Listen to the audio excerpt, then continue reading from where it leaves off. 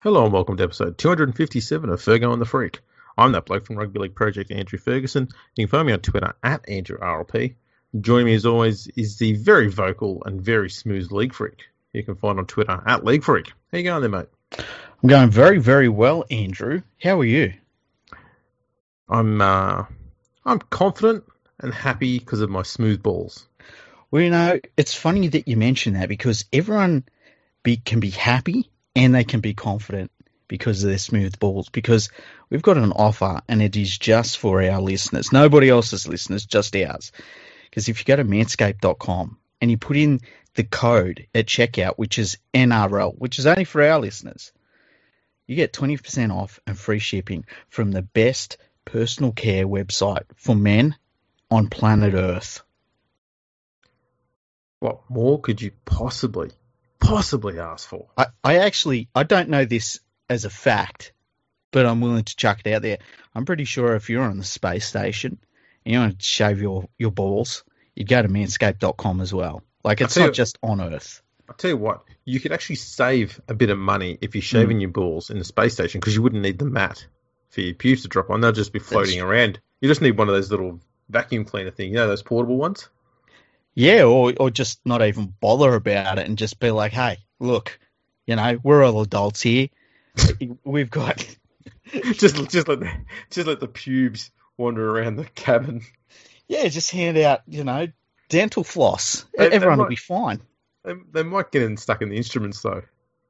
Well, there is that possibility that, your pubes get stuck in some instrument panel and someone's blown out the airlock because of it, but you got to crack some eggs to make an omelette, and your eggs will be smooth as fuck when that happens. That's true. Although, when the aliens find a planet Earth that is just a smoking shell sometime in 2044, and they see a body floating out in like the atmosphere, and they pick it up and they crack it open, they're going to say like, wow, this person, it looks like they were blown out of the airlock at some point, and my God, their genitals are just so smooth. How come we don't have this? Yeah, exactly. And then they'll probe you. Yeah, just to find out. Yeah. There we go. We didn't get it at all off track there. No, so go to manscaped.com, put in the code NRL. We recommend the Lawnmower 3.0, the Perfect Package 3.0 as well. It's very, very good. Now, today we're going to talk numbers. I love numbers. Freaky loves numbers. Yeah, I count with numbers. That's right. Well, I tend to do it with numbers as well. Find it a bit easier. Yeah. Numbers and fingers. Yeah. Don't we love our fingers. Anyway. Yeah. Today we're going to look at the 2021 NRL draw, which came out just 2 days ago. And every time the draw comes out, a bunch of people who think that the NRL is shit now decide to come out and tell us, who's got the hardest and softest draw. Yeah, it's always pretty funny.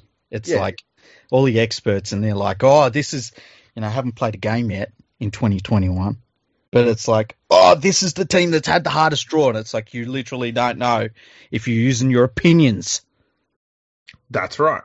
So I figured I'd use maths based on the 2020 NRL ladder, and I know that brings up a heap of drama because, as we saw this year, teams are going to improve, some are going to be worse, blah blah blah blah blah. So it's not rock solid, but it's better than some drunk giving his opinion over a fucking schooner of who knows what. Shame. Shame. They'd be doing rounds of that shit. Exactly. 5 more, please, just for me. Oh, doesn't pass the pub test. Shut up, you fucking alco. Yeah. We'll have to do a pub test one day. We should do. What would that pub test be, though? I don't know, but that's something we can have fun with. Yeah, that's true. All right. So there's a few things here I was looking at. So the first thing is Thursday and Friday night games. Because, that's where all the majority of the advertising money is going to come in, obviously. And for many, many years, the Broncos dominated this. They would have far more games on Thursday and Friday than the second best team and so on and so forth. This year, 2021 though, they'll have 14 all up. So it's 14 out of 24. It's still more than half. Yeah. but it's only one more than the Storm and Penrith. Oh, wow. That's interesting. And the Storm they've got 8 of their 13 games are played on Thursday night. Mm-hmm. And Penrith's kind of the other way around. On Friday night. They've got a bunch of Friday night games, yeah. Well, I think it's fair to say the two bankable teams next year that you kind of look at and you think they've probably got the highest probability of being good next year as well are the Storm and the Panthers. Now, it's easy to say they're the grand finalists and stuff, but I think that every other team you could see drop-offs for different reasons, whereas the Storm and the Panthers, like, they're not losing key personnel, which is good. We don't know what Cameron Smith's doing, but they've got like 2 other test quality hookers to replace him if they need to. So yeah, that kind of makes sense. I am a little bit surprised that the Broncos have got that many prime time games though, because they were terrible last year, but obviously the ratings were still there for them. It must have been, which is interesting because I would have thought that if the Broncos were still drawing good viewer crowds, then the Titans and the Cowboys would be getting plenty of games as well, but they're not. The Titans get just 6 games, and the Cowboys will have 7. Okay, look, that's a lot for the Cowboys considering the season they had. Well, yeah, exactly. But you would have thought that maybe the Titans would have had a few more. Yeah, I would have thought, for sure. I would have thought the Titans would. I think the Titans will have a pretty solid year next year. Yes. But yeah, the Broncos just, even wooden spooners, they must still just rate in that Queensland market so well. Absolutely. Now, Canberra, it's going to be a huge year for them because they'll have 9 games all up, which is far more than they've ever had before in a season. Oh, wow. They, for a long time, even when they were successful, as in reasonably successful in the, over the last decade, the years where they were good, they still could not be seen on a Thursday or a Friday night. Mm-hmm. So now they've got 5 games on Thursday, and I think it's 4 games on Friday. Wow, that's interesting. That's a bit surprising to me. I thought they might have been one of the ones that fell off a bit, but they've added all those extra games. Yeah. The Warriors too have picked up a lot. They've got 7 Friday night games. Mm-hmm. They typically barely ever get a mention here. Yeah. The West Tigers, a team that usually always got a fair share of Friday night games, they've now got just 5 games across Thursday and Friday. No Thursday games, just 5 Friday games. Only the Bulldogs have less, and they've got 2. Oh, wow, that's rough. Yeah. That's rough. The Dogs, the Sharks, the Warriors, and the Tigers are the only teams that will not play a single game on Thursday. Okay. It makes me wonder about when teams get the draw for this, 2021, and they look at their commercial deals and gaining new sponsors and their deals with existing sponsors, how much the draw affects them. Like, I wonder if teams can put a monetary value on, say, having 10 Friday night game or Thursday and Friday night games versus only 5 of them. It'd be interesting to know that. Exactly. And so the other thing that was interesting for me is that the Titans and the Cowboys combined will have 13 games across Thursday and Friday, which is still 1 less than what the Broncos have got on their own. Yeah, that is interesting. But overall, the draw is reasonably fair to nearly every team. Mm-hmm. The Dogs, it's no surprise that they've got the least amount, but they probably could have done with 1 or 2 more games just so that they're sort of around the same mark as, the other teams with at least 4 or 5 games on a Friday. They're the only ones that are a long way below everyone else. Yeah. Yeah, and look, I can't argue with the broadcasters in doing that or in wanting that anyway, because, the Dogs games were hard to watch. And their fans were blowing up about it. I mean, their fans. It'll be interesting to see what their crowds are like next year, because I think that's a really good marker as to how their fans overall are paying attention to them at the moment. Yes. So the next thing I was looking at was the strength of opposition. Mm-hmm. And so this is calculated purely on the ladder ranking of every team at the end of the 2020 NRL season. Mm-hmm. The Broncos clearly have the toughest, because their combined position rank is 174, which is 17 lower than the next toughest, which is the Bulldogs. Oh, wow. So the Broncos play the Premiers twice. Yeah. They play the Panthers twice as well. So the grand finalists, they play 4 of their games against them. They play all of the top 4 teams from last year twice. Mm-hmm. And they play 7 of the top 8 teams twice. Oh, wow. So it's one of the hardest draws I've seen a team have. And it's crazy that the team that came last and were historically one of the worst ever teams to finish last is handed such a rough draw. Because I thought the one thing you'd want to do is help protect them and get them winning again by having them play a lot of the lower 8 teams, because especially when you're putting them on primetime TV on Thursday and Friday. Yeah, 100%. I wonder, like, with that ranking of the draw, obviously with the Broncos being in last place, they add their weight to the ease of draw, or they take their weight away from how tough a draw is. Do you have a figure for what that would be? Not really. It's kind of hard to gauge, given that they were a finalist last year. Yeah. And then just fell into a shit heap this year. Yeah. We've never seen this from the Broncos before. We don't know if they bounce straight back. Mm-hmm. We don't know if they live in squalor for 5 years. Yeah. Especially with a brand new coach coming in. They've also got a few players moving on. Mm-hmm. They're a massive unknown at the moment. There's rumours going around that Jaifa Hangaui's just already decided to leave. Mm-hmm. Matt Lodge is apparently about to be offered $1 million deal to go to the Warriors. No way. Oh, my goodness. Apparently, I think it's his father-in-law works for the Warriors, high up there. Oh, really? So he could be on his way out there. Then you consider the fact they've lost David Fafita as well. Mm-hmm. So, and they've got Tavita Pangai is a bit on the outer there after his dramas there. I actually heard Kevin Walters the other day saying that he wants Pangai Jr. to stay, and that he's been, involved with the club since. Like, they haven't put him completely on the outer, but it was pretty close to them sacking him.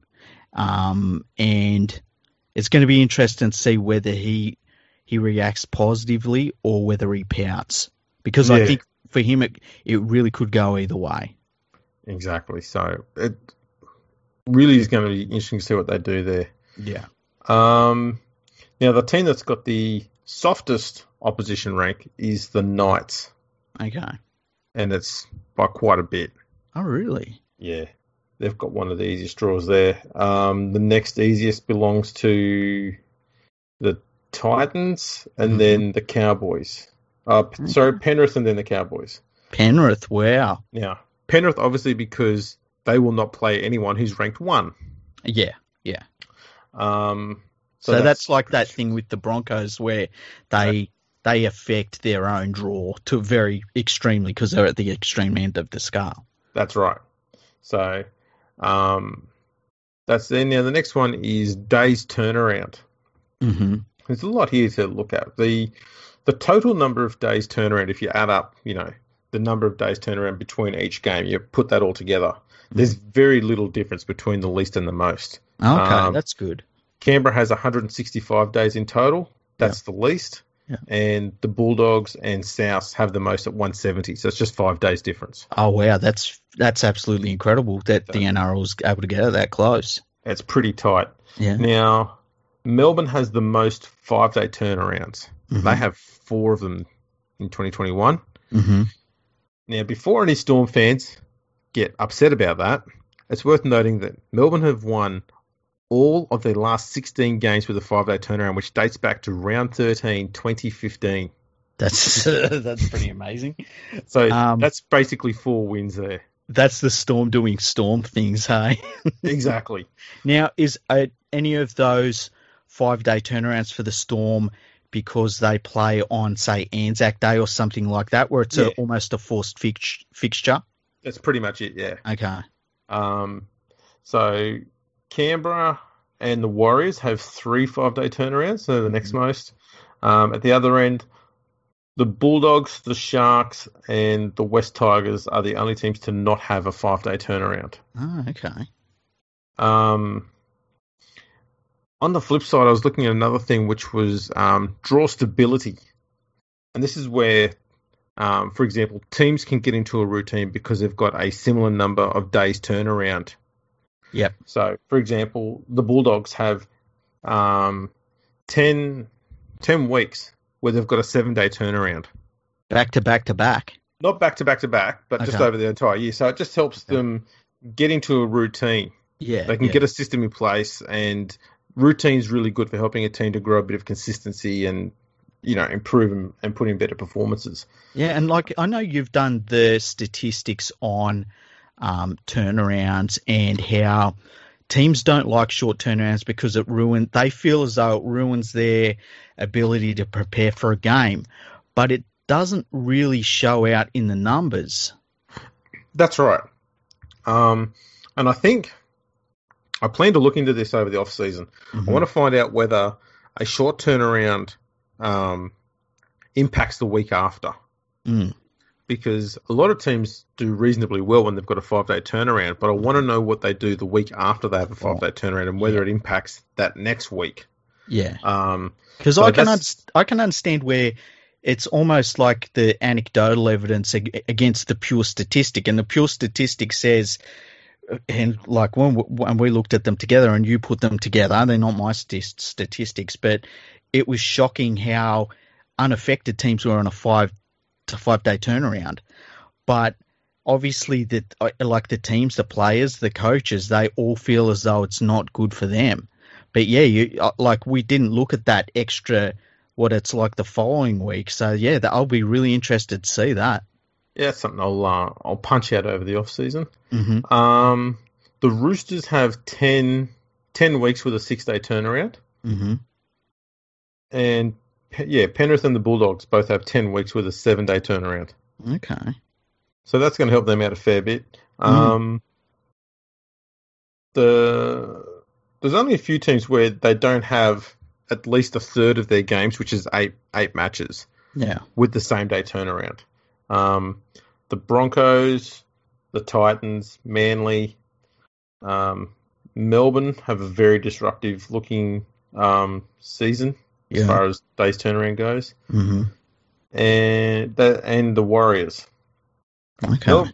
Melbourne have got 4 5-day turnarounds, 6 6-day turnarounds, 4 7-day, 4 8-day, 3 9-day, a 10-day, and then a 16-day one after they've had the bye. Whoa! It is. That's all over the place. You want to try and get, for stability, at least 8 games on one of those, because that's a 30-year season. Yeah. And they don't even get close to that. It's going to be interesting to see how teams now react to the draw in terms of, we saw a lot of teams this year flying in on the day of the match and then flying out the night of the match. And some teams were saying that they would maybe adopt that for going forward next year. It'll be interesting to see if a team in a situation like that with the Storm, if they use that travel time as a way to stabilise those numbers a little bit. But who knows? I mean, that's so disruptive for their season. Yeah, that might be the most disruptive thing in the entire draw. It could well be. It's pretty rough. The Warriors one is it's not as bad because they've got seven games with a 7-day turnaround, so it's not too far off. Yeah, the Storm one is definitely the worst. Yeah. The Knights, they've got a different challenge. They've got 2 10-day turnarounds. No one else has 2. There's 4 clubs that have got 1 10-day turnaround, but they've got 2, as well as a 2-week turnaround when they've got the bye. Holy crap. So when do those 2 10-day turnarounds, so that's like a Thursday game followed and then by a Sunday game? Yeah. Wow. So they've also got 3 9-day turnarounds. And they've got this weird thing where they've got lots of big gaps. Yeah. So that also can have a negative impact. Thinking about their lineup, I mean, if you look at their lineup this year, they had a lot of injuries, and a lot of those injuries seem to be, the almost players wearing down. A season like that is the absolutely perfect scenario if you've been dealing with those sorts of injuries where you got those big breaks between games. Exactly. Especially if you've got a halfback, he seems to break down a little bit too much. Yeah. Which they started to have a little bit. Mm-hmm. The Roosters too have 5 9-day turnarounds, which is much higher. Well, Souths have got 4 of them, but other than that, most teams have only got 2 or 3. Mm-hmm. So 5's that's a fair few. Yeah, that's pretty handy for them. Manly's got 7 8-day turnarounds. Oh, wow. Yeah, so those are sort of the anomalies that stick out there. Okay. So taking into account all that stuff, I put together a list of teams who have got the hardest draw, going from hardest to softest. Okay. Okay, so the Roosters have the hardest draw. Mm-hmm. Followed by the Broncos, Canberra, Melbourne, Parramatta, Dragons, the Panthers. Then you've got the Warriors, Manly, Sharks, Titans, Bulldogs, Tigers, Rabbitohs, Cowboys, and Knights with the easiest draw. Wow, look, listening to that list, it feels, there's a couple of teams that are hard done by there considering how they went in 2020. But it feels like the better teams are more in the harder part of the draw, and some of the teams that could have used an easier draw get a bit of an easier draw overall. I know it's not the same for everyone, but it feels like it's not too bad for teams that were, say, outside the 8. Yeah, that's right. And I mean, the Knights faded horribly at the back end of the season, so this draw might help them out a bit. Yeah. The Cowboys and the Tigers, Bulldogs, all had woeful ends of the season. Mm-hmm. So the Tigers have apparently got one of the easier runs home, according to whoever News Limited journal you want to talk to. As we've seen for the entirety of the Tigers' history, there's no such thing as a soft draw for that club, especially at the back end of the season. No, I'm looking at let's go from, say, round 20 onwards. So it's the Tigers versus Warriors at Bankwest Stadium in round 20. That's on a Friday night. And then we have, I'm just going through the list, then it's a Sunday afternoon game at Belmore against the Bulldogs. That's at 2 p.m. in round 21. Then round 22, I'm just going through the list. Okay, so it's Cowboys versus Tigers on a Saturday evening up in Queensland. So it's not too bad so far. I think they played the Bulldogs twice in the last 7 rounds or so. Yeah, they do. Saturday, August 21st, they played the Sharks in Tamworth. Throw it out the window, poor bastards. That's a rough one. Oh, boy. Round 24, they play 4 p.m. Sunday against the Penrith Panthers at Penrith Footy Stadium. That's going to be a rough one. And then their last game in round 25 is against the Bulldogs at 4 p.m. at Campbelltown Stadium. So, yeah, that's a real good run in, I would say, apart from the Panthers. Yeah, and possibly even the Sharks. Yeah, the Sharks will be a tough one, yeah. So it's... Problem is, it's all well and good having a good run home, but if you've got to the halfway point of the season and only got 1 or 2 wins, doesn't matter how good your run home is, you're not making the finals. Listen, it's just the only problems I have is everything between round 1 and 20. Okay, that's right. That's right. Outside of that, everything's fine. Yeah, it's fine. So that's the draw in a nutshell. I wrote an article about it, which is on the League Unlimited website. So if you follow me on Twitter, you can find it through there. Mm-hmm. If you act promptly. I make 15 million tweets a day, so you've got to be getting there quick. Get lost in the ether otherwise. Yeah. And if you're looking for a really, really quick look at the draw, go to leaguefreak.com. The best thing to do, go there, scroll right to the bottom of the website, and you'll see a link that says 2021 NRL draw. It's really simple. There you go. You'll get the whole lot there. Yeah. Right, so what else has been going on? Well, we've got a bunch of emails that we're going to go through and have a Beautiful. read through. How about that? Sounds good. Okay, so Nui Ash, he sent us a bunch of them. It's been great. He says, I've been thinking about who would be, and I haven't pre-read these by the way, so hopefully I've been thinking about who would be my own immortal selections, and I think it would be players which significantly changed how good a team was when they played. I couldn't find any good information out there about players who significantly changed the win/loss percentage and points differential of teams when they were on the field compared to when they were off it. But I know a couple of podcasters who might be able to help me out with some sweet, sweet stats. Oh, who? Oh, I'd love to know. Hey, I'm assuming the likes of modern players like Johns and Lewis would be in this category, but I suspect there are players out there that might be a surprise. It would also be interesting and pretty hilarious to see which stars around which players made teams significantly worse when they were on the paddock. Well, first of all, the problem with that is a player who you mentioned was Wally Lewis. Yeah. I mean, he basically played in a Queensland Origin side when he was in that Broncos team. Yeah. And as they showed, they took him out in, was it 91? Yeah, I think it was, yeah. And the following year, they won the premiership. Yeah. So that's evidence as to how hard it is to try and use raw win-loss data and stuff like that to try and prove a point like that. Because it comes down to everyone in the team. So that to me is the sort of question that would be probably best handled by Ben Darwin at Gainline Analytics. Yeah. That's the sort of stuff he dabbles in and tries to, I suppose drill down on what makes a team successful, whether it's one person, whether it's a coach, whether it's, the way they train, all sort of stuff. So that'd be a good one to send out his way, I reckon. Yeah, it would be. I know we've seen some statistics for the star players, how the team goes when they're in and how they go when they're out.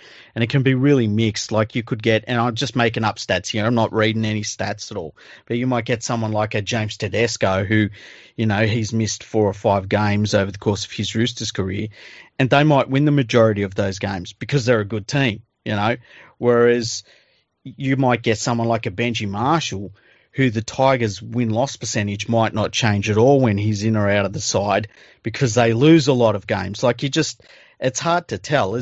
I would doubt that there's too many players that spike that sort of that difference between wins and losses when they're on and off the field. And I think the problem with it too is you would have to have a sample size that is so large that they would have to miss a lot of games. And that's going to affect not only the player, but the overall team's win-loss percentage overall anyway. Yeah.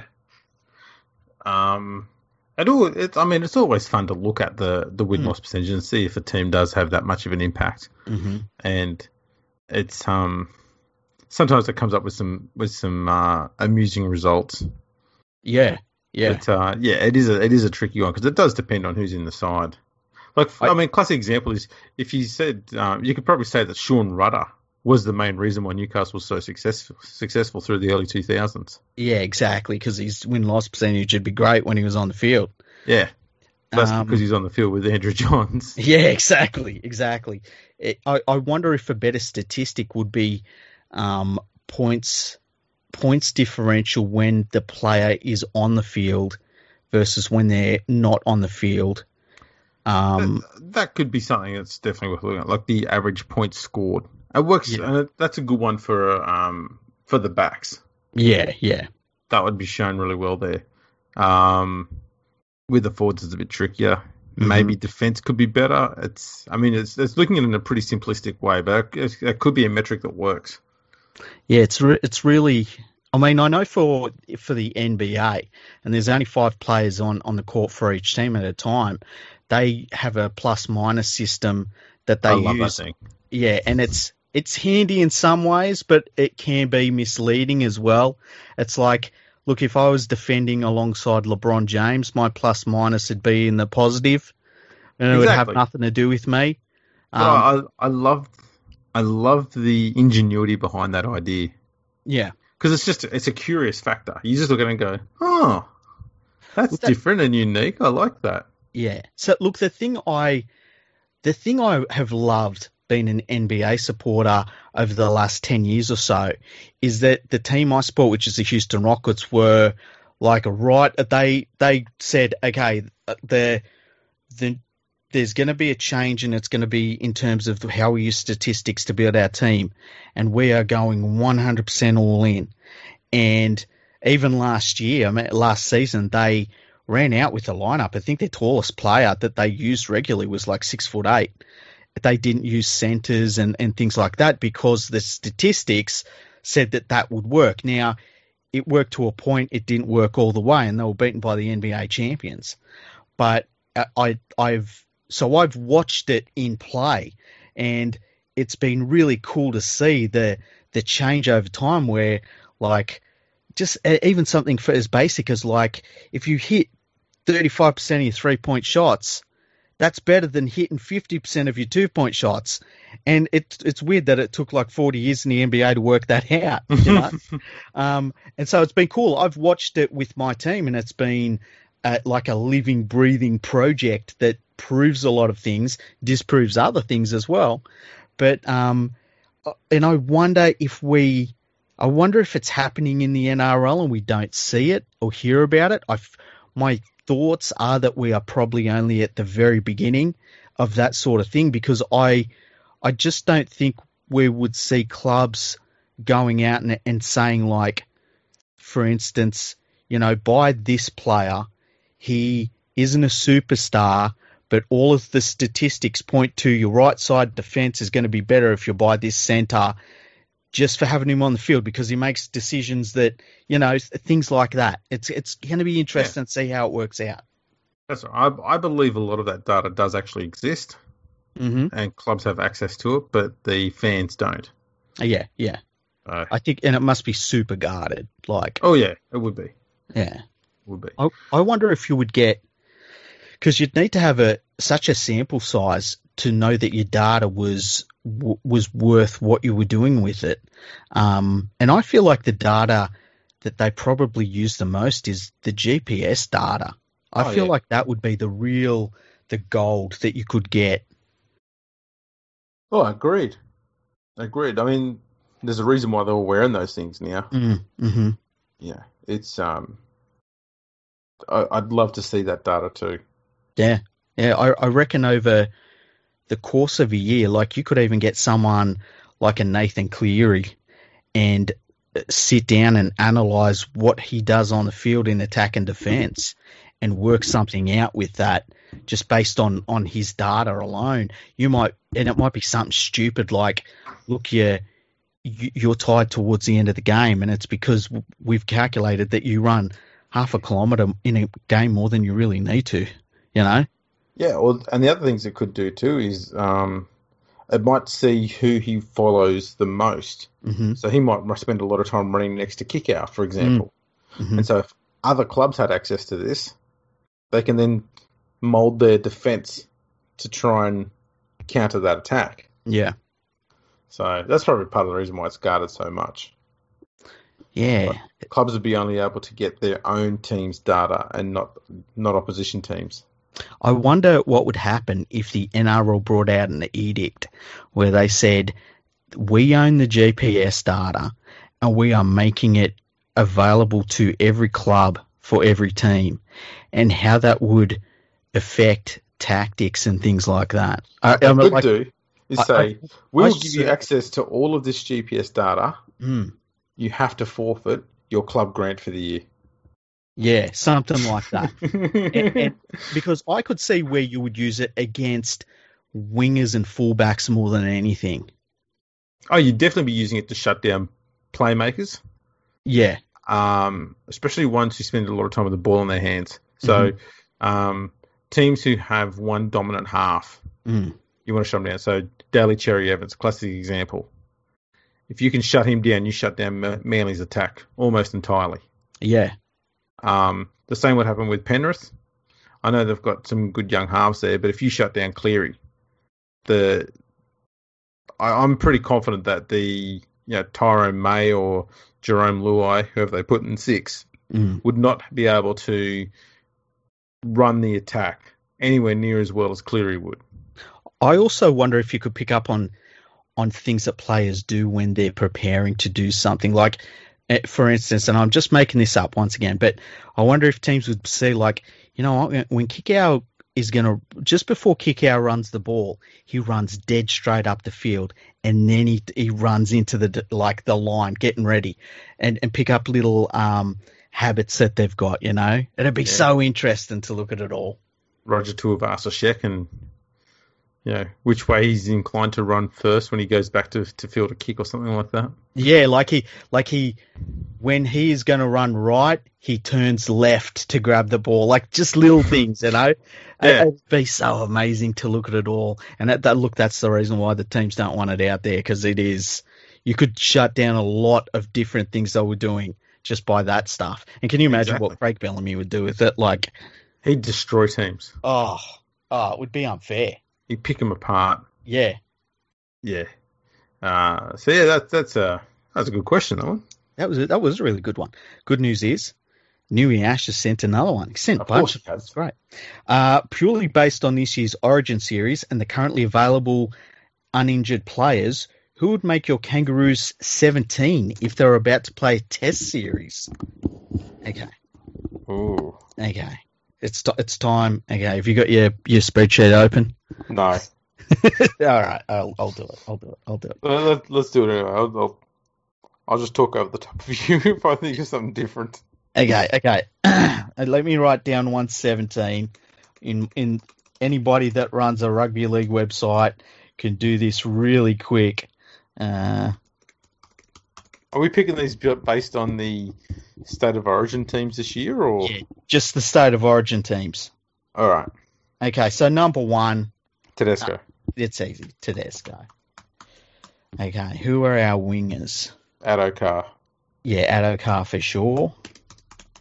Who would the other? I thought Tupou played really well. He did. I'd also put Gagai there if we can't make him a centre. Okay, who are our centres then? Well, I know who they're not. Yeah, exactly. Not the New South Wales one. So, like, I guess you got to have Gagai, right? Yeah, Gagai's got to be there. And then Capewell. Oh man, it's rough. He played like friggin' Greg Inglis, but I think it had a lot to do with who was marking him. I'd probably stick with Jack Whiten. Okay, I'm willing to do that too. Okay, so our other winger, are we going Tupou? I can't go Valentine Holmes. Like, he dropped so many balls. Tupou or Xavier Coates? I love Xavier Coates' work, so I'm a bit biased there. Okay, let's put Coates in. Okay, our number 6, well, it's Munster. Munster is our 6. 7. I want to go with DCE. Really? Okay, I'll go with DCE. Only because Munster's running game is superb. Mm-hmm. But DCE is able to direct the team around, I think, better than any other halfback in the game at the moment. Cleary will get there. There's no doubt about it. But DC's just got that experience on him. I just think he's a bit better at it. I think if you're going, look, if they pick the Australian team and they pick DCE ahead of Cleary, as big a Cleary fan as I am and what he did in the series, I look at it and I'd say, look, DCE is he's just about the incumbent. It's hard to argue there. The forwards going to be difficult. No one from Newcastle. I am right with you there. I'm happy with Payne Haas and Haas as a starter. Well, I don't mind if he's starting on the bench, but I've got to have him in the 17 somewhere. Okay, yeah. Who else was there? Big Tino. He played it lock, didn't he? Yeah, I think he was in the back row. Fotuaika was pretty good in his one game. See, the problem for New South Wales, like, their forward pack was pretty average. Yeah. If somebody said the whole New South Wales pack, the whole Queensland pack, sorry, I wouldn't blow up about it. No. So say you take the Queensland pack, right? I'm even willing to go Harry Grant at hooker. Like, he was spectacular. I was going to put Harry Grant hooker anyway. Okay. So, like, would you just pick the whole Queensland pack? Well, it's hard not to. Who stood out for New South Wales? That's the thing. Like, Cook was all right. He was pretty good. Outside of him, like, none of them did. Crichton? Yeah, Crichton was probably their best, hey? Because that's the thing is, I mean, obviously Cohen has played a game for Queensland, so we've got to rule him out. You can't play. But, he barely played for Queensland, by the way. Felice Kafusi, Josh Papali, they're definitely in there. Okay, so let's put Papali at 8. Yeah, and I'd have Haas on the bench, Crichton on the bench. Put Capewell on the bench. Capewell, yeah, he was fantastic as a utility. Jai Arrow, you could probably go at lock. Yeah, lock and put Tino in the back row, hey? Yeah. Tino, and then... what else do we need? Arrow. We need... Hang on, Kafusi, I've got to put him in the back row. Yep. Kafusi. So, we've got Jack. What's his name? I was talking about him before. What's this for? The hooker. Oh, Harry Grant. Harry Grant, Jack. Jack Grant. Jack Grant. Or is that Harry Jack? Okay, so we need one more prop and another bench player. Jaden Sewer? Yeah. Or Christian Welch, or both. Oh, I thought Christian Welch was pretty good, actually. He's one of those consistent, solid, does his job type players. Yeah, he wasn't spectacular, but there was a few times, especially in the last couple of games, he looked good. Like, he looked good. And well, we got Capewell as a utility. Is there another utility we could bring out of the New South Wales team? You put Cook in there, I guess. Yeah, Cook on the bench. All right. And yeah, he's so fast, man. You can put him on the wing. You probably could, eh? So long as we're playing on sand. What are you talking about? I got no idea what you're talking about. I heard this rumour. Filthy rumour. Filthy rumour. Okay, so the team is from 1 to 17. Tedesco, Adokar, Gagai, Whiten, Coates. Got Munster and DCE in the centres. Then Papali, Grant, Welch, Kafusi, Tino, Jai Arrow. And then on the bench is Cook, Capewell, Haas and Crichton. I'd be happy with that. Yeah, that sounds pretty good to me. Yeah, people that performed. Yeah. No point picking New South Welshmen when they haven't done the job. Yeah, bludgers. Exactly. Okay, that was good. We did that quicker than I expected, huh? Likewise, I thought I was the episode. Okay, here's another one from Newey Ash. He says, Ponga, Munster, DCE, Grant. Why do I get the sense that there is another Queensland dynasty just around the corner? And then he says, Lasai. Well, that's the thing is, DCE is quite a bit older than the rest of them. True. He's 32 next year. Yeah. He's looked pretty good physically for 32, though. Oh, absolutely. He's still got several years in him. Yeah. But who's the next 7 going to be for Queensland?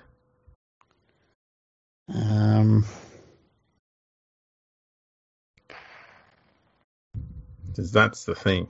I wonder if you could play Munster and Ponga in the halves and they just do the job. They could. Absolutely. Yeah. Who would you have at fullback? It's a good question.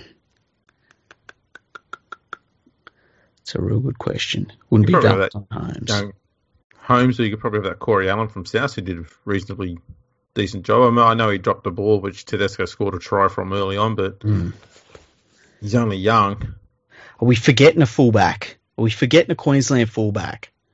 Darius Boyd. No, I'm trying hard to, but I still remember him. Yes. Oh. See, Ponga, for me, he's one of those players. Look, he's very dangerous from fullback. I just think I'd play him in the halves with Munster. And there's also AJ Brimson. Oh, yeah, Brimson. That's it. Yeah. This sucks. Yeah, and Brimson can play at 6 as well if need be. So, God, there's options there. He was so good in that first game, Brimson. Oh, yeah, he's always been a class-looking player too. Okay, so another one from Newey Ash. Who are your top 3 favourite referees of all time? Greg McCullum. Mm-hmm. Just because I like the fact that a bloke from the pub could just go and do some refereeing. I like that.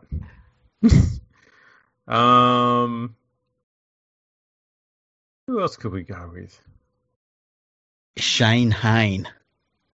Shane Hayne? Mr. Personality. And do you mind if I pick one from the past? Yeah, go for it. George Boss. Who's George Boss? He was a referee in 1908.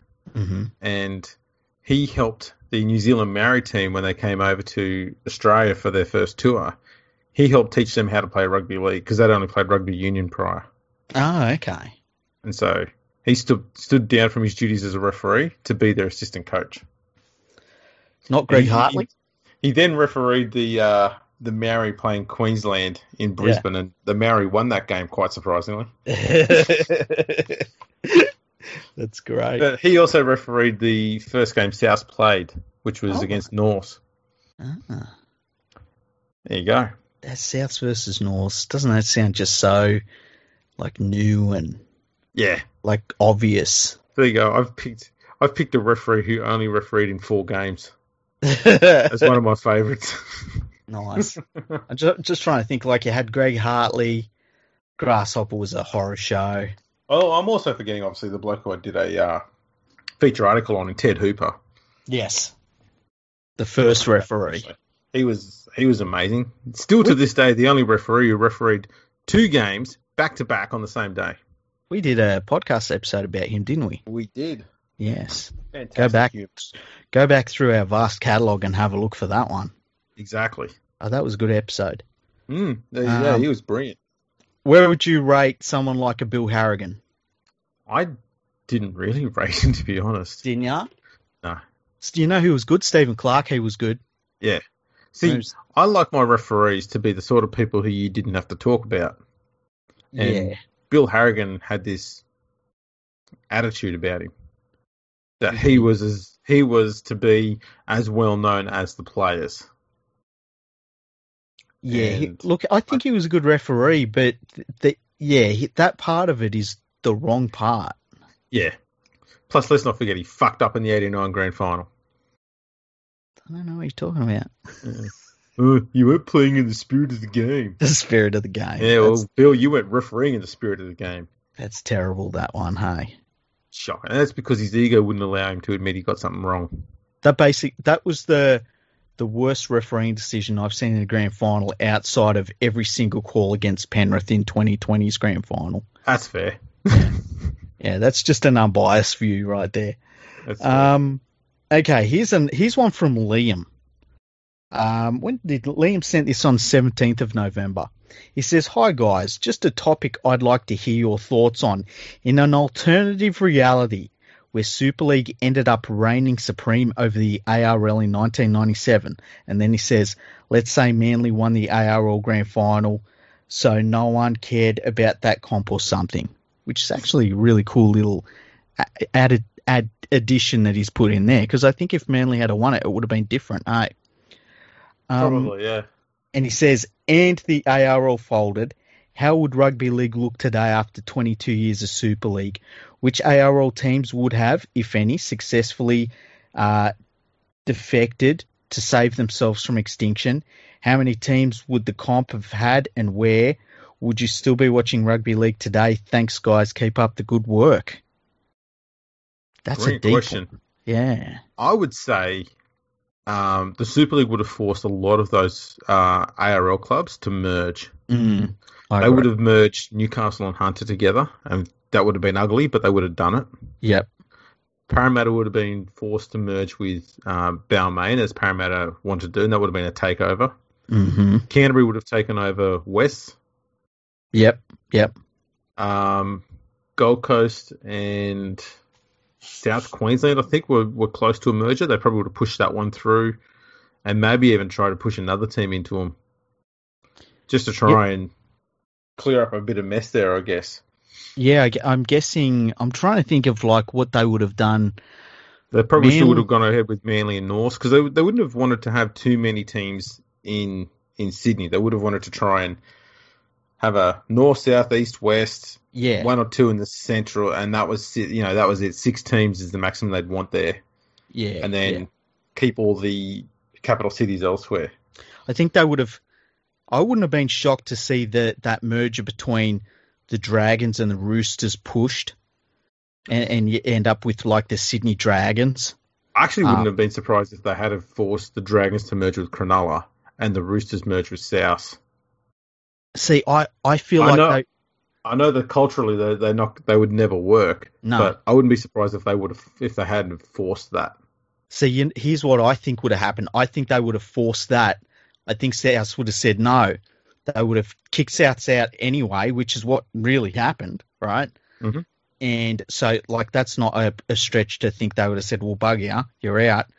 And then I think that would have meant that they would have pushed. In fact, I wouldn't have been shocked. I wouldn't be shocked if they had said Cronulla Dragons and the Roosters, you all merge to become the Sydney Dragons. And I think it would have been Sydney Dragons. I don't think it would have been anything other than that.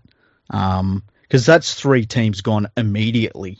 We'll probably even merge them with Illawarra and have them based entirely in that, Cogra, Sutherland, Wollongong area. Yeah, they could have gone that way too. At least that gets them a bit out of Sydney and covers the south part pretty well. Man, it's really interesting. We still would have ended up with Melbourne. Yep. Probably would have retained Adelaide and Perth. Or at the very least one of them, I think. Yeah. Well, I reckon they would have tried to keep both. Yeah. Yeah. If they were able to successfully condense the Sydney market down to a handful of teams, I reckon they would have done everything to try and keep Perth and Adelaide. Get Melbourne. Obviously, you've got North Queensland, you've got Brisbane, you've got the Gold Coast. The only thing they'd be looking at after that is probably a team in Darwin maximum. If they wanted to get every single market everywhere and trying to really nail down every available time slot, as well as working on new markets and getting new players into the game, that's something they would do. I think we would also have a second team in New Zealand because that would be good for Sky over there, which is part of the News Corp under their umbrella. I would not be surprised if they had have got a team from PG and the PNG involved somewhere as well down the line. Yeah, it's interesting. I think that. Okay, so here's a question for you, and this is the question he asked: would you be following the Parramatta Tigers? Because you don't like Parramatta, do you? No, I probably wouldn't, because it would have been a Parramatta takeover, so I wouldn't have followed them. Okay. Would you watch the game? I'd still watch the game, absolutely. Okay. Now, in this scenario, the Panthers are untouched, so I'd still be supporting the Panthers. If they were forced to merge with the Eels, I think they'd have been playing at Parramatta. They'd probably be called the Parramatta Panthers. See, for me, what I'd like to do, and I know they're not close, but I would probably even have a takeover Penrith and West, and just Penrith gets that whole Penrith Campbelltown region, and they just make that theirs. Like they've got that whole West all to themselves. Yeah, and call themselves like the Western Suburbs Panthers or something. Yeah, Western Sydney Panthers. Yeah, so I would have, and like it's a little bit lucky. Panthers are really marketable logo, really marketable colours. Even if you take the black and blue and gold, that would probably be able to look good.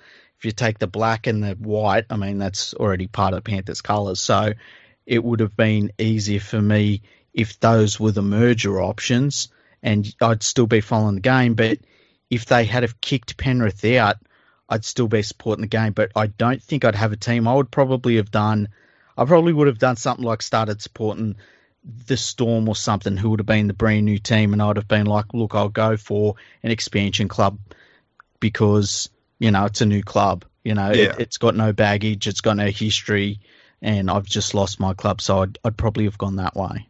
I would definitely do the same thing.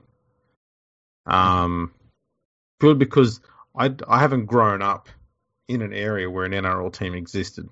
Mm-hmm. So I don't have a team that I feel like I'm part of their community, so to speak. I've always been an outsider with my team.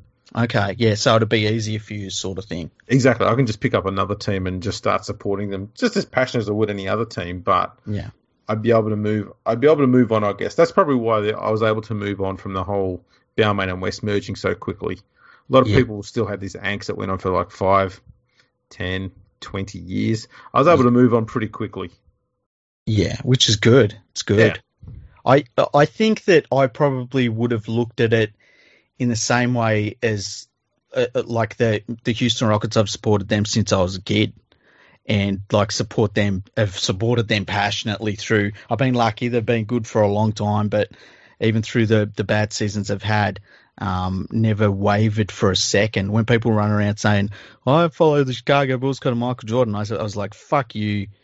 Like, fucking Rockets are where it's at. Hakeem Olajuwon's better than Jordan. So I've always been sort of down that path. And look, I'm also I support the, or I don't know, you can say support, but I guess I'm a fan of the Dallas Cowboys. And even though they've been fucking dreadful for a long, long time, I'm still a Dallas Cowboys fan. So I think it would have been like that. There is a bit of a detachment there, but you can still support them and love them and all that sort of stuff, as much as your local team. But the Panthers, and I've said this on the podcast before, they lucked out. They've got these small advantages over other Sydney-based clubs that at times have kept their head above water when the axe has been out there swinging around, and it's just been enough to get them through, even when they've been poorly run. And it's been luck. It's been real lucky. Yeah, they've done really well. I think they are financially strong sort of team as well. Yeah, well, look, when they're well run, they're in really rude health financially. Like, they've got that massive leagues club behind them, and their crowds are good. Their junior base is the best in the world. Did you see what I was doing on Twitter this week? No, what was that? I've barely been on there. I've barely been on there, apart from saying that I said that there was one tweet I did, and it was along the lines of like, every other team scratches and fights their way to try and get to the top of the mountain, but just keep in mind, Penrith is the mountain. just stuff like that, and things like imagine having to wait until until you saw what the Penrith Panthers were doing to work out what your team and your club's future could be like. Just stuff like that. People didn't like it at all, let me tell you. But yeah, good stuff. Yeah, sometimes you got to, don't you? You do. So we've got any other emails there? Yeah, we got one here from Tom, and he says the subject is recent history of the rise and fall of clubs, and he says, all right, lads, I think this is how you want to be messaged via the website. Anyway, I really, really enjoyed your breakdown of the West Tigers' recent history in a recent episode. Personally, I don't give a fuck about any NRL history pre-2003. That's when it was really good. But if you guys wanted to do any more episodes, just like when you spoke about the Tigers, I think it would be really good. I understand you might know more about the Tigers and the Panthers, seeing as you are both fans of the clubs. But if you had any more big insight on anything else, it would be really interesting. Cheers, lads. Have a good one. That can be arranged. Yeah, we can do that. Absolutely. Here's one. Oh, man, load up. Add that to the list of episodes to do during the off-season. Yes, we have a really good episode about women's rugby league coming up. Here's one from Adam. It says the Maher Cup, something like that. Markup? M-A-H-E-R? Yes. Yes. You know what he's talking about already.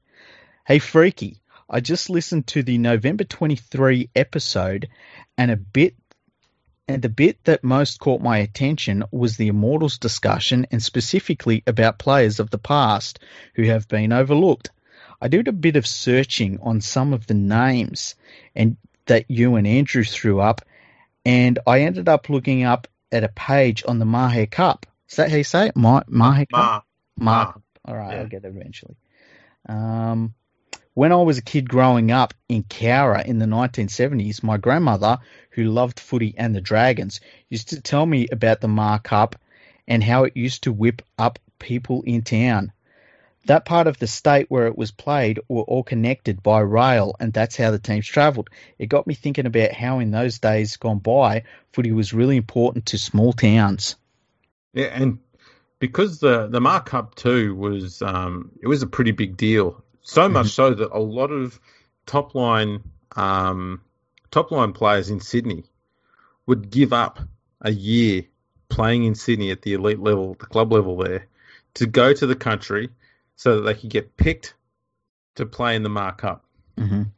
Like, that was another challenge I wanted to do. Even players from England would come over and move to the country instead of Sydney to play exclusively in the bush leagues there to try and get into those cups there, because they were just that bit more brutal. So a lot of these players wanted to test themselves at the toughest level, not so much the most skillful, but the toughest. Mm-hmm.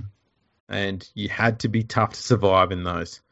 A lot of great players there, a lot of test players played there as well, and while they were still playing test footy. So they were at the peak of their careers when they did it. So it was pretty impressive competition. I've been trying to find results for it, and it's a bit sketchy at times, so it's going to take some time, but I do have every intention of putting the results of that onto the Rugby League Project website. I believe there's about 700 odd games all up over the years. Oh, wow.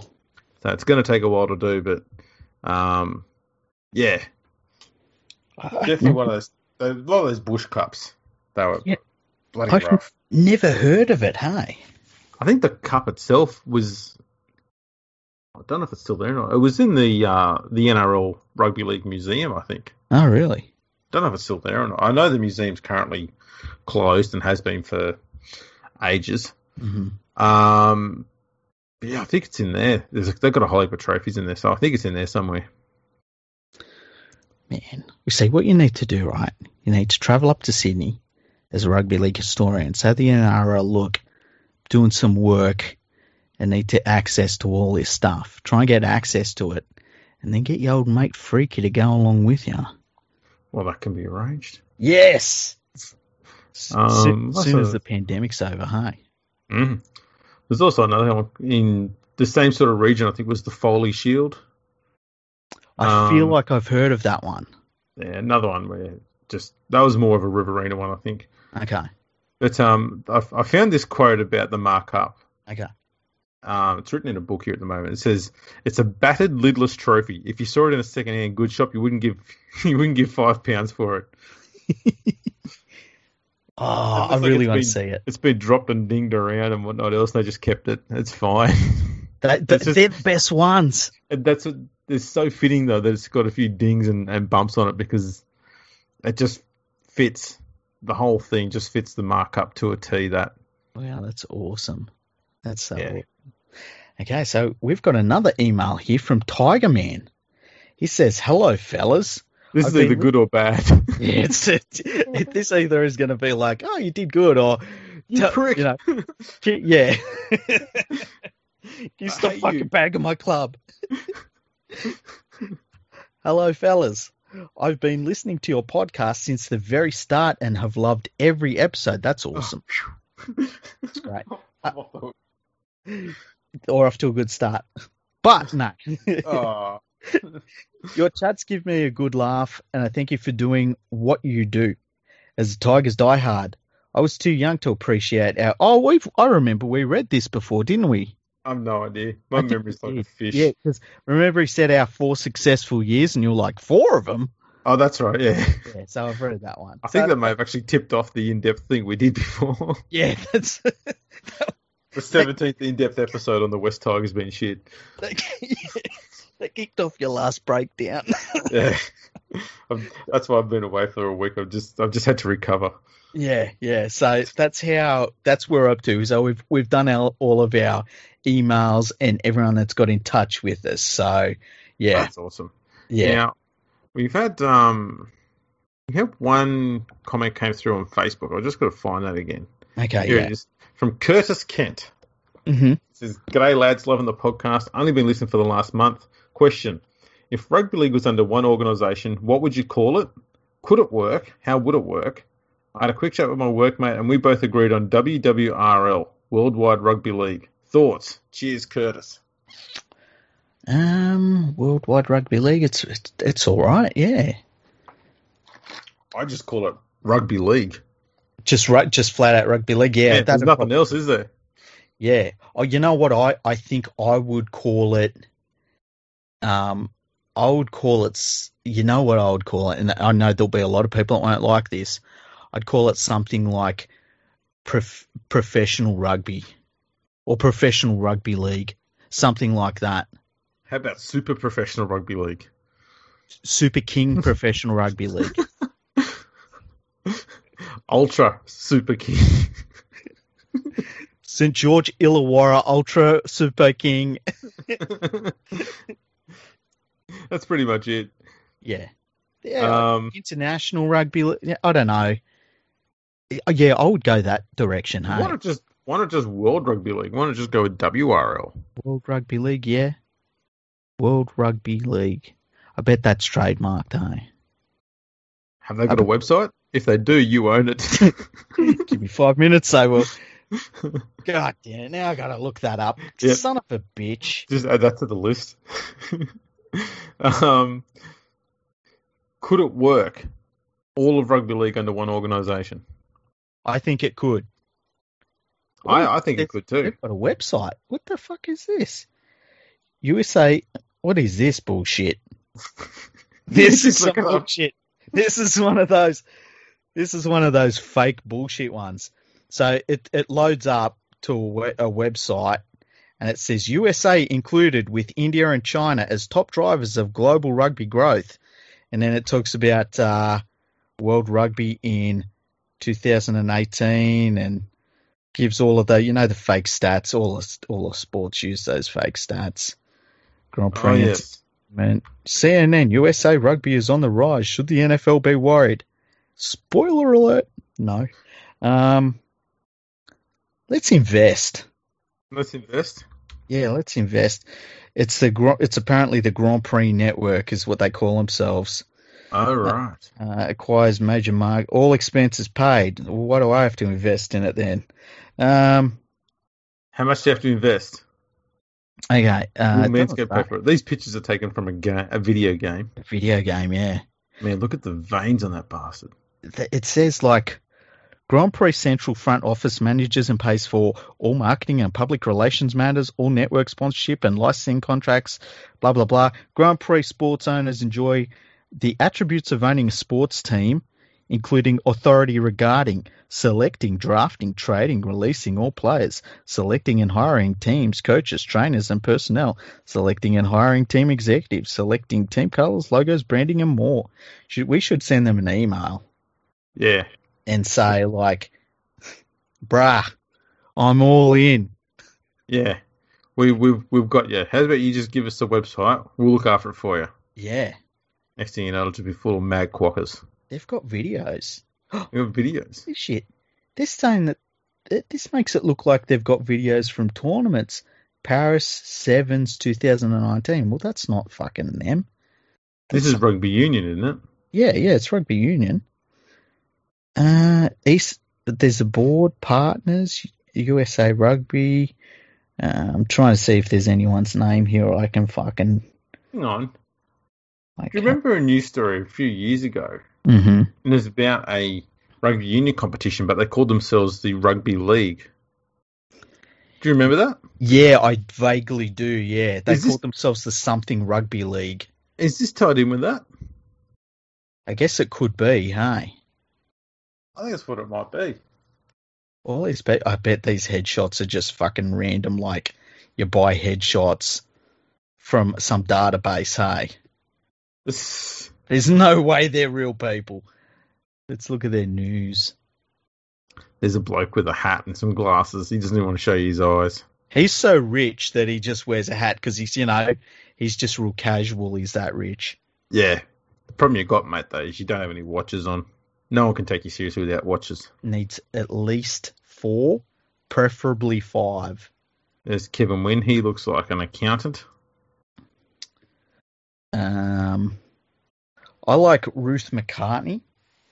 She looks like... She looks like a singer of an old band from the 70s. I censored myself heavily just then. Yeah, I was trying to cover the silence. Oh, how about Martin Nethercutt? He's the Viceroy of video. Wow. He looks like... Dave Mustaine? I don't know. He looks like that he would say, do you want a cuppa? And he'd say, yeah. And he says, listen, it's psychedelic. Are you ready for this? And you just hope that he doesn't, like, want to fuck you in an hour or so. He's giving you a bit of the bit of that good coffee from the Gold Coast. Yeah. Just smell it, mate. It's got a lovely aroma. I'm self-censoring here.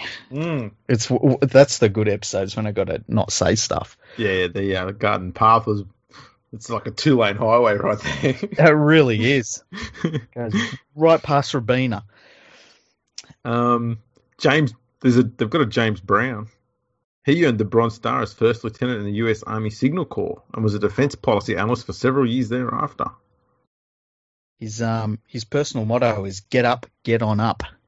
Yeah, I like the fact that in his bio they actually refer to him as Mr. Brown. Who else we got? We got Gino. Yeah, it's almost Giardia. He apparently is the AAU West Coast Director and Beach Volleyball Commissioner at United States Inc. He loves volleyball, doesn't he? He's on a few volleyball boards. Yeah, he's big in the volleyball world. Yeah, and the surfing committee. So strange.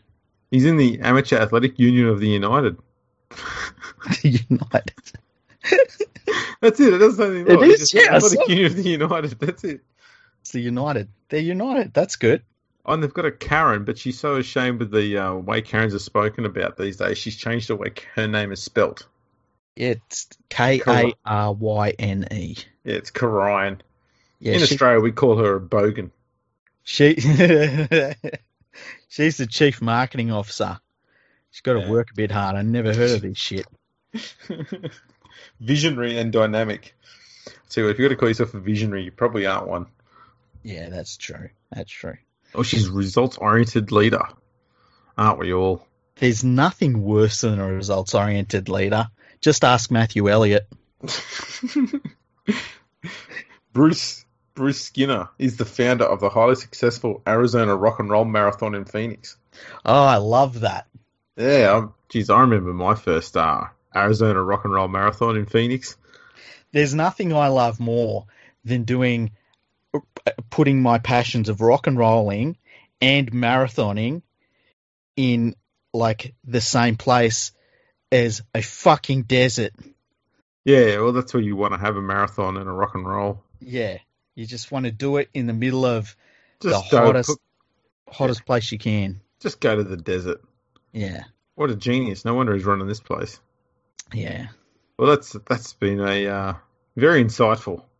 They've even got a legal team. I like Rich Rose and his fake hair, by the way. Just wanted to say that. Yeah, it's It's good. He's just got to let it go, hasn't he?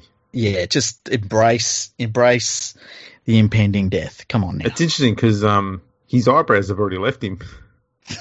Yeah, I didn't notice that. We can only say these things because we're such beautiful men, hey? Absolutely, man. I'm an absolute fucking stunner. I just can't even look at myself in the mirror because, I just stop and I'm like, God, it's too Last good. time I looked in the mirror, mate, my reflection got an erection.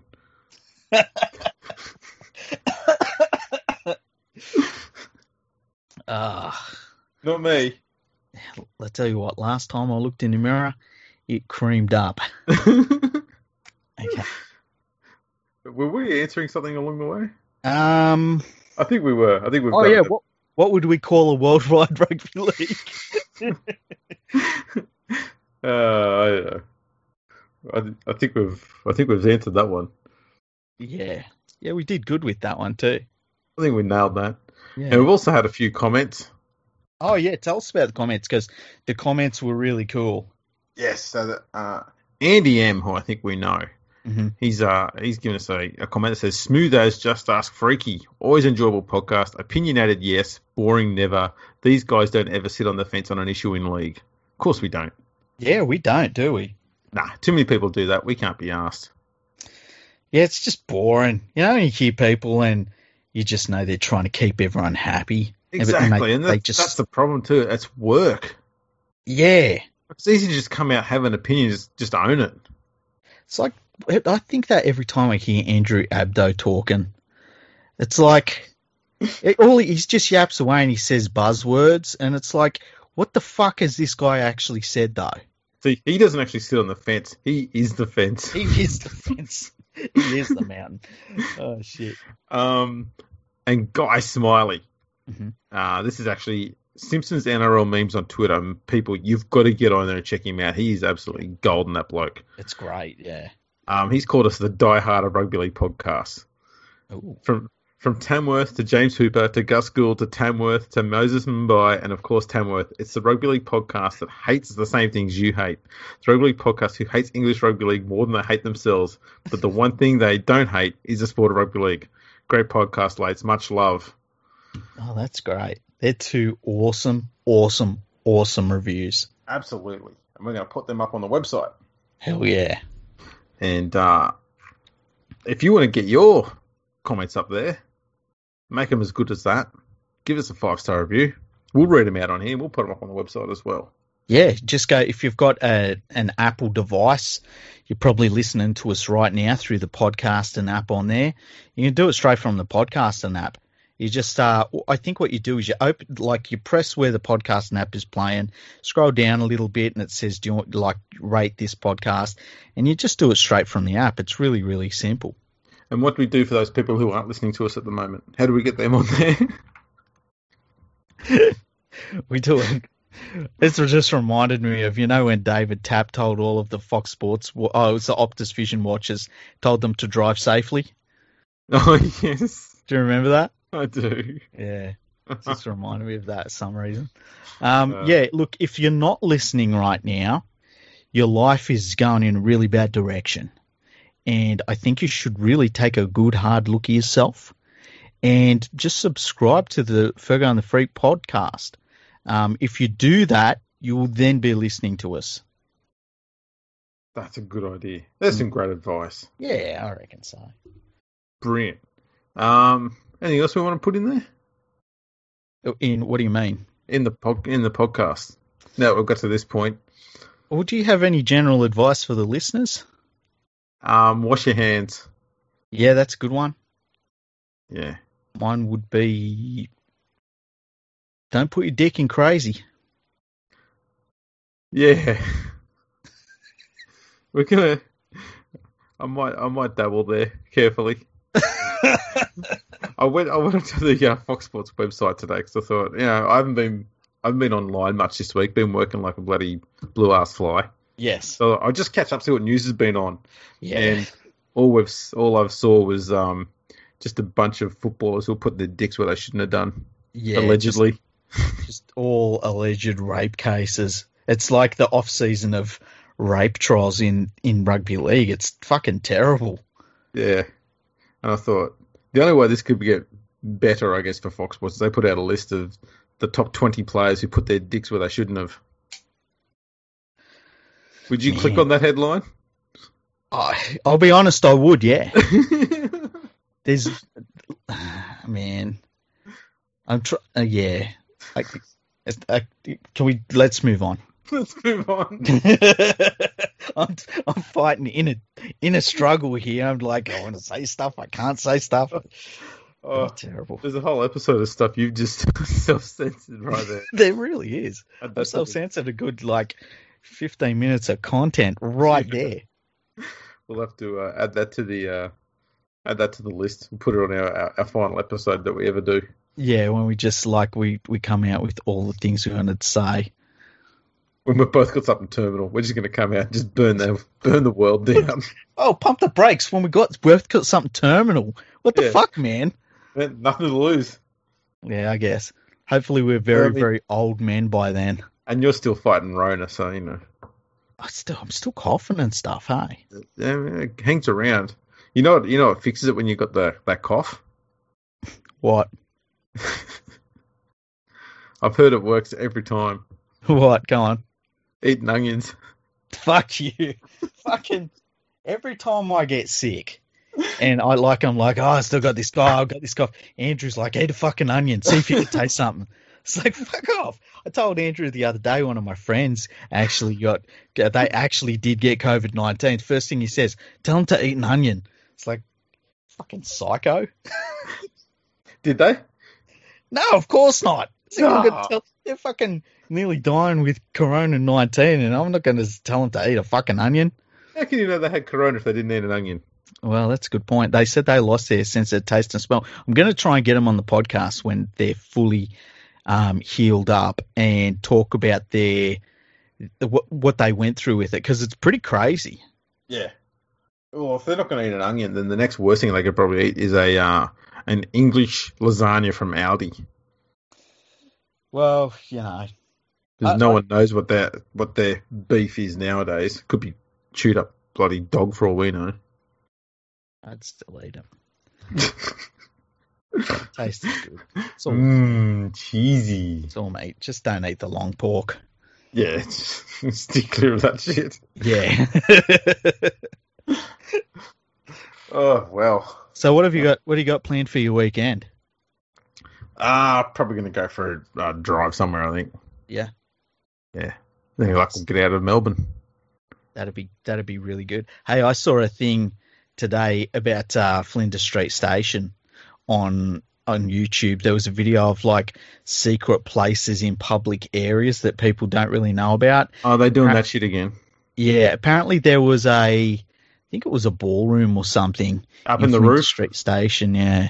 Yeah. And, yeah. I don't even live here and I know that fucking story. Yeah. Is that the world famous ballroom that people talk about? It must be. It's up in the roof with the green bit that hasn't been painted for the last 500 years, which is now somehow character, I guess. Yeah, yeah. Yeah, I think the last time they painted the roof of Flinders Street Station was the same day they changed the urinal cakes in the toilets downstairs. Oh, nice. Yeah. Even Leichhardt Oval's toilets have the urinal cakes updated more frequently. I'd say something. I feel like you could go to the toilets in Leichhardt Oval and a scientist would be like, this thing is it's beyond what it used to be and now it's fossilized. Yeah, they'll be able to find the last, I suppose, urine from a Tyrannosaurus Rex. You could make a Jurassic Park version of just a whole rates. I was going to say a whole shelf full of test tubes. Yeah. Or it'd just be the fans. So, instead of in Jurassic Park where they opened up the thing and it was Tyrannosaurus Rex and stuff, it's 50-year-old that looks 70, where has only 3 teeth left, possible alcoholic. That's what the signs say on it. Here's all the fans that we've had for the 2022 These are the things from 2021, 2019. They just go on through all the years, going from as far up as I want all the way back to 1934. We've got them all here. That's where the government will go when they want to start getting people's database. I'll just go to Leichhardt Oval to the toilet. Do you reckon people when they pass through here? Do you reckon when they opened Leichhardt Oval, 1934, you said, right? Mm-hmm. Do you reckon if you took one of those people and said, "This is what this place looks like in 2020," do you reckon they'd be like, "What the fuck did you do to it? It's still the same." I think all they'd say is, "How come the goalposts go the other way now?" Because even Phil Gould's still mystified by that. Every time they go to Leichhardt, you listen to him. Every time it's on Channel 9, he always goes, "I remember when the Grand used to run the other direction." Like, we know, gosh, you fucking say it every week. Do you reckon there's going to be things that we say on the podcast, though, where, like, once we've done, like, 3,000 episodes sometime next year, people will be like, "These fucking pricks say this stuff every 3 or 4 episodes." Well, I'm surprised they haven't started on Matter with the West Tigers bashing. Yeah, true. We fall into that hole really quickly, hey? We did well to steer away from bashing the same sort of people all the time. Yeah, that's true. Apart from fucking scumbag, low-life, alcoholic journalists. Yeah. Because there's so many of them now, we can just give them that label and not actually say anyone names. You should just call them alcoholics from now on, hey? But everybody knows who we're talking about. Mm-hmm. Winky face. Yeah. This is going quite well. Yeah. It's been a good last episode. We've been rather well behaved. We started out being nice and serious and rather analytical, and just sort of evened out, I guess. Yeah. I didn't want to say went downhill. No. Just sort of evened out. Nah. Obviously, we needed to let off some steam after not doing a Wednesday episode. Yeah, it was a bit of catching up to do. Yeah. So, what do you reckon we should be doing in the off-season? More history stuff? Yeah, more history stuff. All right. Statistics. What else could we do? We'll interview some different people. Yeah, we've got to get some more people on. Yeah. It's been a while since we had someone on. We'll talk about some things and some issues and things like that. We're not going to stray too far from rugby league, though. We know you love your rugby league. That's all right. And look, there's a fair chance that over the next 2 or 3 weeks, we're going to be getting inundated in the media with what is Cameron Smith going to do for his career next year, and how his refusal to tell anyone is detrimental to the health of James Hooper. Yeah, so hopefully he holds off as long as he can. Yeah. As I said, I'd be fine if Cameron Smith decided to announce what he's going to do about 15 minutes before kickoff in round 1. That would be brilliant. Can you imagine if they named him, then they said he pulled his hammy leading into the game in the warm-up, but then they said actually he just retired last year.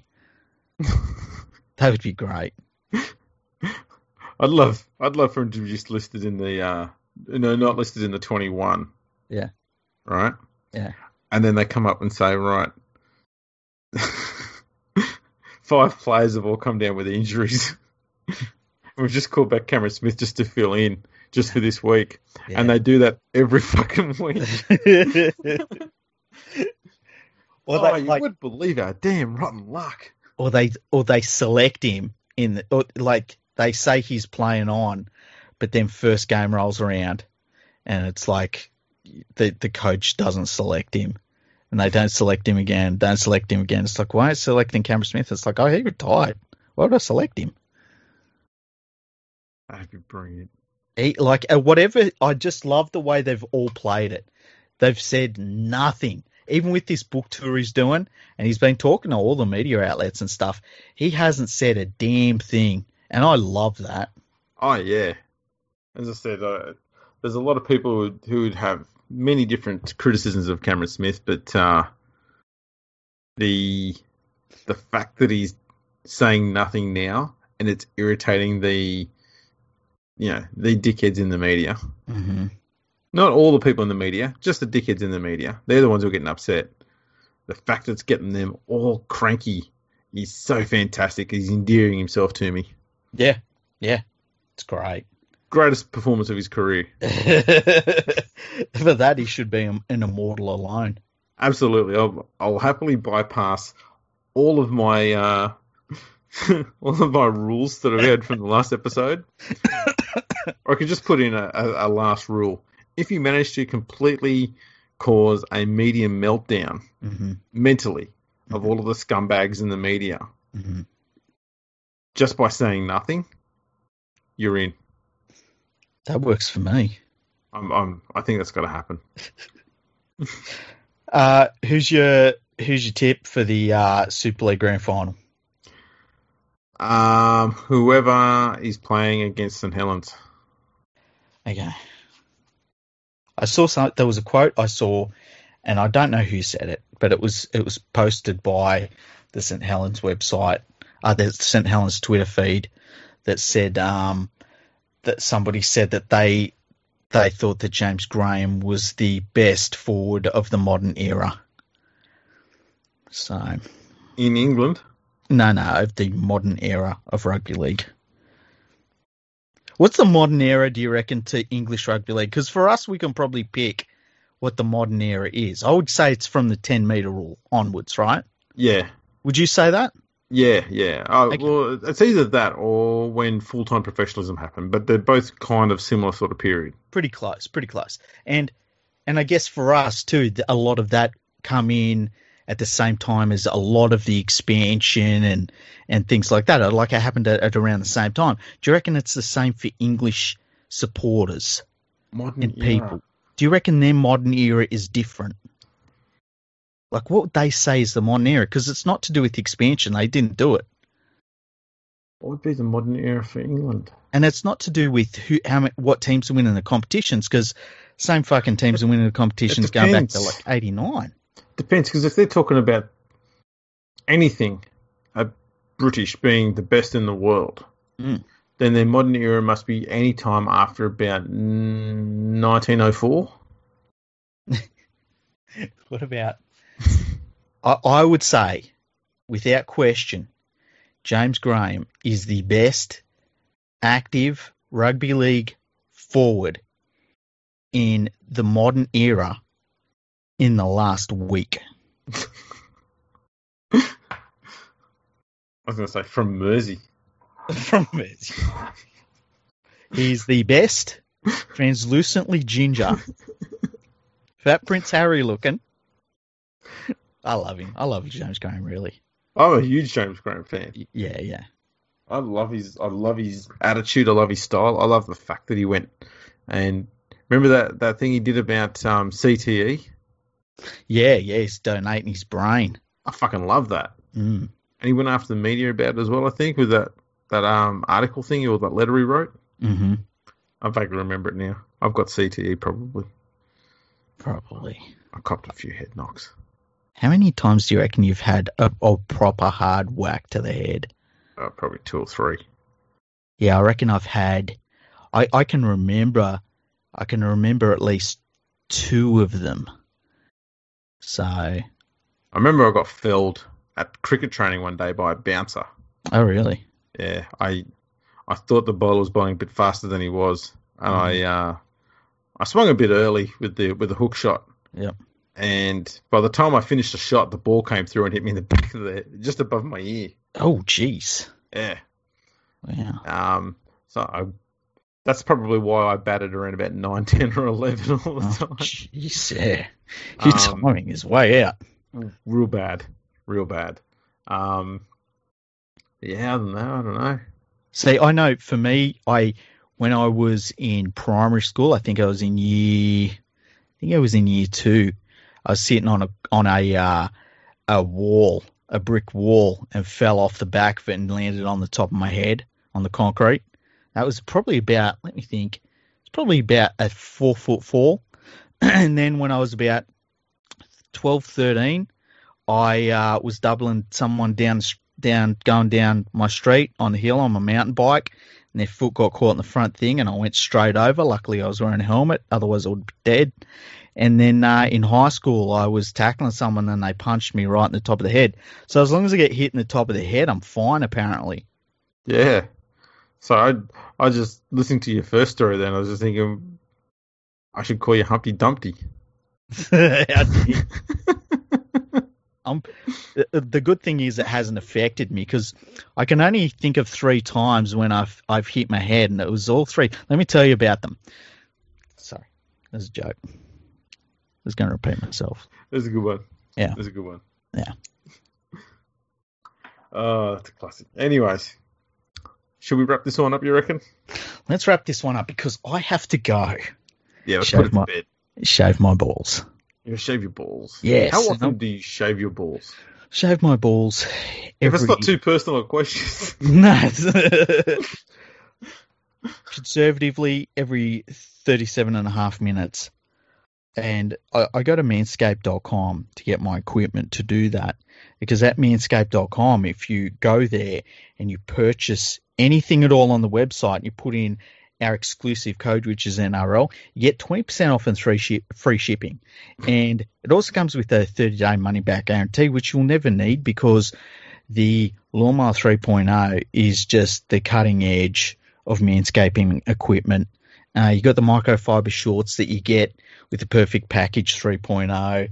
You know, you get the mat to catch all of your pubes, and what else do you get? You get the ball toner, the ball preserver. It's fantastic. I recommend it to anyone. So go to manscaped.com. Just to get the nose hair trimmer as well. Yeah, you do. If you you don't want to look like you got a bush up your nose. No, if you're a bit hirsute in the nostril region, yeah, that's the cure. That's the remedy. I just had to self-censor myself again. Man, you've been busy tonight. I really have. I didn't realize I was going to have to work out this hard to do this podcast. So, I'll be tuning in for the next half hour to find out what it is that you had to restrain from saying after we finished recording this one. That'll be entertaining. Yeah, pretty good. People, make sure you check us out on Twitter and Instagram at Fergo Freak Pod. We're on LinkedIn, Facebook, YouTube, so check us out there. Subscribe, like everything. That'll be fantastic. Don't forget to give us a 5-star review and a comment. And we'll, as we said, we'll put it up on the website. We'll read that on the podcast as well. We'll make you famous-ish. Mm-hmm.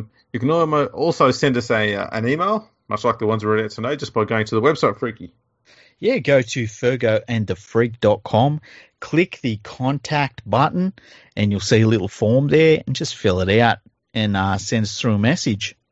We'll answer your questions because that's what we do. You know, sometimes you need content, so we just ask you to provide it for us. Yeah, and we love hearing from our listeners. We get so much really nice feedback. It's brilliant. Absolutely. And once again, thanks to Manscaped. I think that wraps us up, doesn't it? Yeah, next episode, the King of Rugby League Awards 2020. Oh, who's excited? And we will have an International Player of the Year. Without question. Yep, because there should be. Yes. Tune in for that, people. That's going to be an awesome, awesome episode. Till later. Catch you next time.